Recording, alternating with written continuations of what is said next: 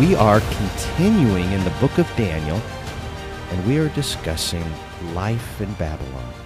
And this is part 4. Let me ask a question. What do you do when someone in authority tells you to do something that violates your biblical principles? Well, Daniel has been kidnapped from his home. He is a teenager in a foreign land. And the Bible says the king appointed for them, these are Daniel and the other young men, the king appointed for them a daily ration from the king's choice food and from the wine which he drank. And he appointed that they should be educated 3 years, at the end of which they were to enter the king's personal service. Daniel had 2 decisions before him. Should he first enjoy the king's food and wine, and secondly, should he be educated in the literature and language of the Chaldeans? Well, last time I wrote, Daniel processes his current situation, taking in all the sights and sounds, tastes and smells of this amazing head-turning scenario. The capture, the journey, the new environment, the new clothes, new mentors, new food and wine. He processes all of this in his well-educated mind, recalling especially the eternal principles and laws of Scripture embedded and memorized in his mind. And then he makes a decision. This is a life and death decision that ultimately determines the very course of his entire life. What did he do? What would you do? We also have been kidnapped from the land of our founding fathers, and we find ourselves living in Babylon here in 2020. Well, there's a lot that we can learn from Daniel about life in Babylon, especially now since we find ourselves living in Babylon as well. Babylon is where sin flourishes and where our God is not honored.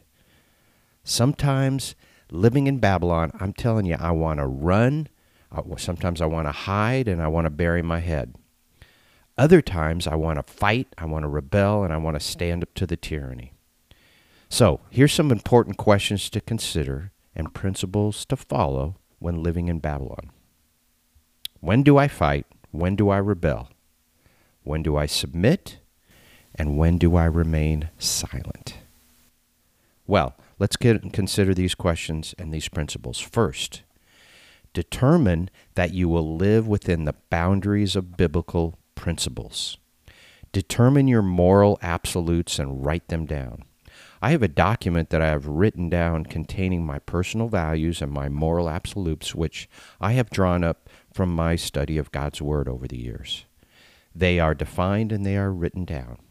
These values have become, to me, like the rumble strips of my life's journey while living in Babylon.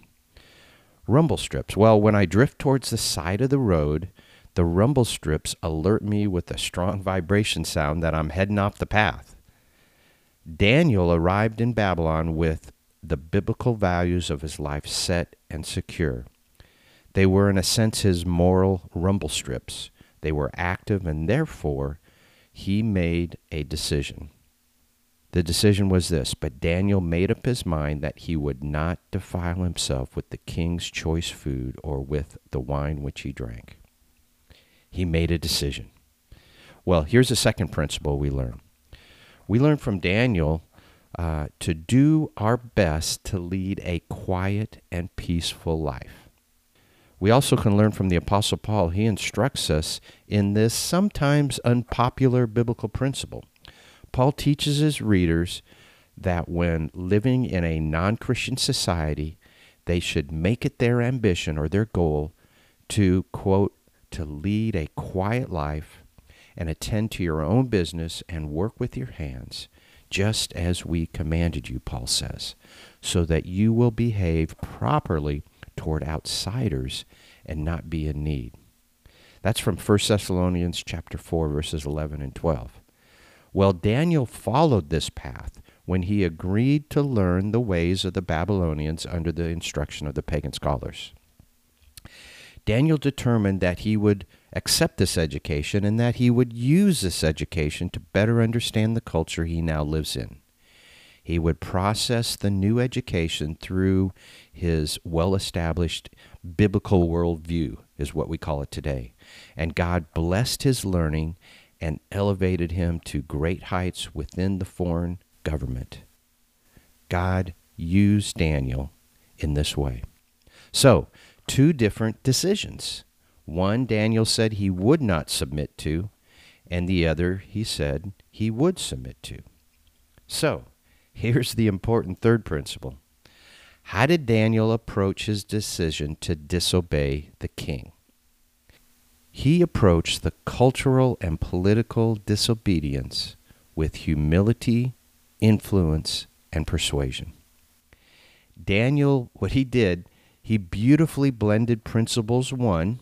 That, remember, principle one was to make decisions under the guidance of your biblical values, with principle two, to live quiet and humble lives. He blended those two by approaching the commander with an alternative solution. Daniel's first move was not to openly rebel and protest. Daniel 1:8 says, "So he, Daniel, sought permission from the commander of the officials that he might not defile himself." The official feared that Daniel and his friends would appear weak if they didn't eat the food, and his neck would then be on the line. But with God's help, Daniel provided an alternative, and Daniel exercised humble moral influence and persuasion. Daniel said, "Please test your servants for 10 days, and let us be given some vegetables to eat and water to drink. Then let our appearance be observed in your presence, and the appearance of the youths who are eating the king's choice food. And then deal with your servants according to what you see." You know what? It's fascinating to me that even though Daniel had determined he would not defile himself, he still asked permission first. Yes, and his mind was made up, but in humility and with moral influence, he approached the commander asking permission. Don't get me wrong, I'm sure Daniel would have disobeyed if the commander had said no. Daniel would not give in. He would have died before he would disobey God. But he took a humble approach. Here's a learning alert. Daniel's first approach was to pursue his goal, the goal to refuse the king's food and wine, to first approach and pursue this goal through the means of submissive and respectful requests. In doing so, he used his skills of moral persuasion and influence. Daniel's strategy was to peacefully disobey the king's command and persuasively recommend an alternative. This plan allowed God to do his work and to show forth the power of God instead of the rebellion of Daniel, and to show the power of God to the commander and ultimately to the king, if we look forward into Daniel chapters 2 through 4. May we learn from Daniel about life in Babylon. Once again, in Babylon, sin flourishes and God is not honored. It's where we live today. So first, be sure that your biblical values and absolutes are set and secure. If you'd like, you can email me at larryschaefer.tx@gmail.com, and I'll send you a free values worksheet similar to what I have used. Put in some time to set up your value-based rumble strips for your journey of purposeful success here in Babylon.